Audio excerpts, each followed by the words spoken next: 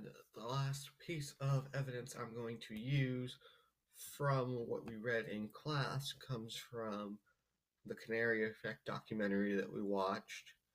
And the only quote I want to touch upon for this is consciously, the country wants to believe that it does good and it has, good intentions around the world, and it's not very in touch with its subconscious self that's a lot meaner and a lot more homicidal than that self it would like to acknowledge.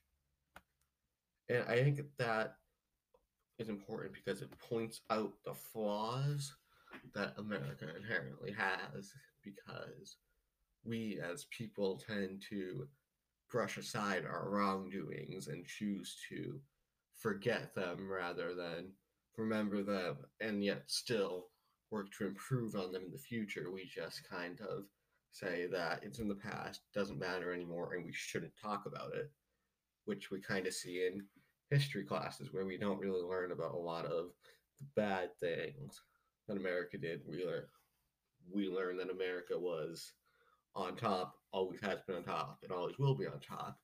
Whether that's true or not, there's no real great way in telling.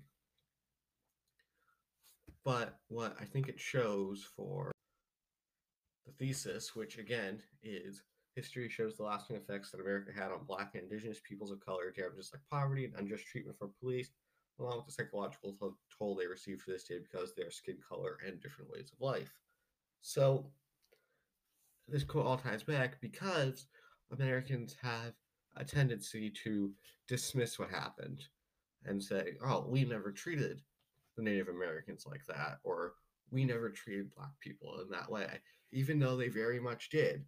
Might not be that specific person because, like I said earlier, a lot of people who were alive when this was commonplace are now dead, but the treatment still continues because it was once acceptable to some people, and they told their kids that it was acceptable, and those kids told their grandkids or their kids, and they told their kids, and it's just a never-ending cycle.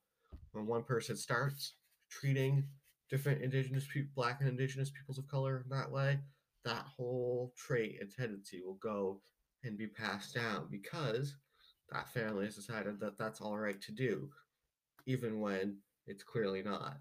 So that's the hope, is that, over time, people come together and see us all as one instead of trying to be different and be better. And we can look back on our past and say, that was terrible. What can we do to fix this? How can we improve ourselves? And I think that's still what we're waiting on, because there is still that harassment that they are getting that is unjust, and that's what needs to be fixed.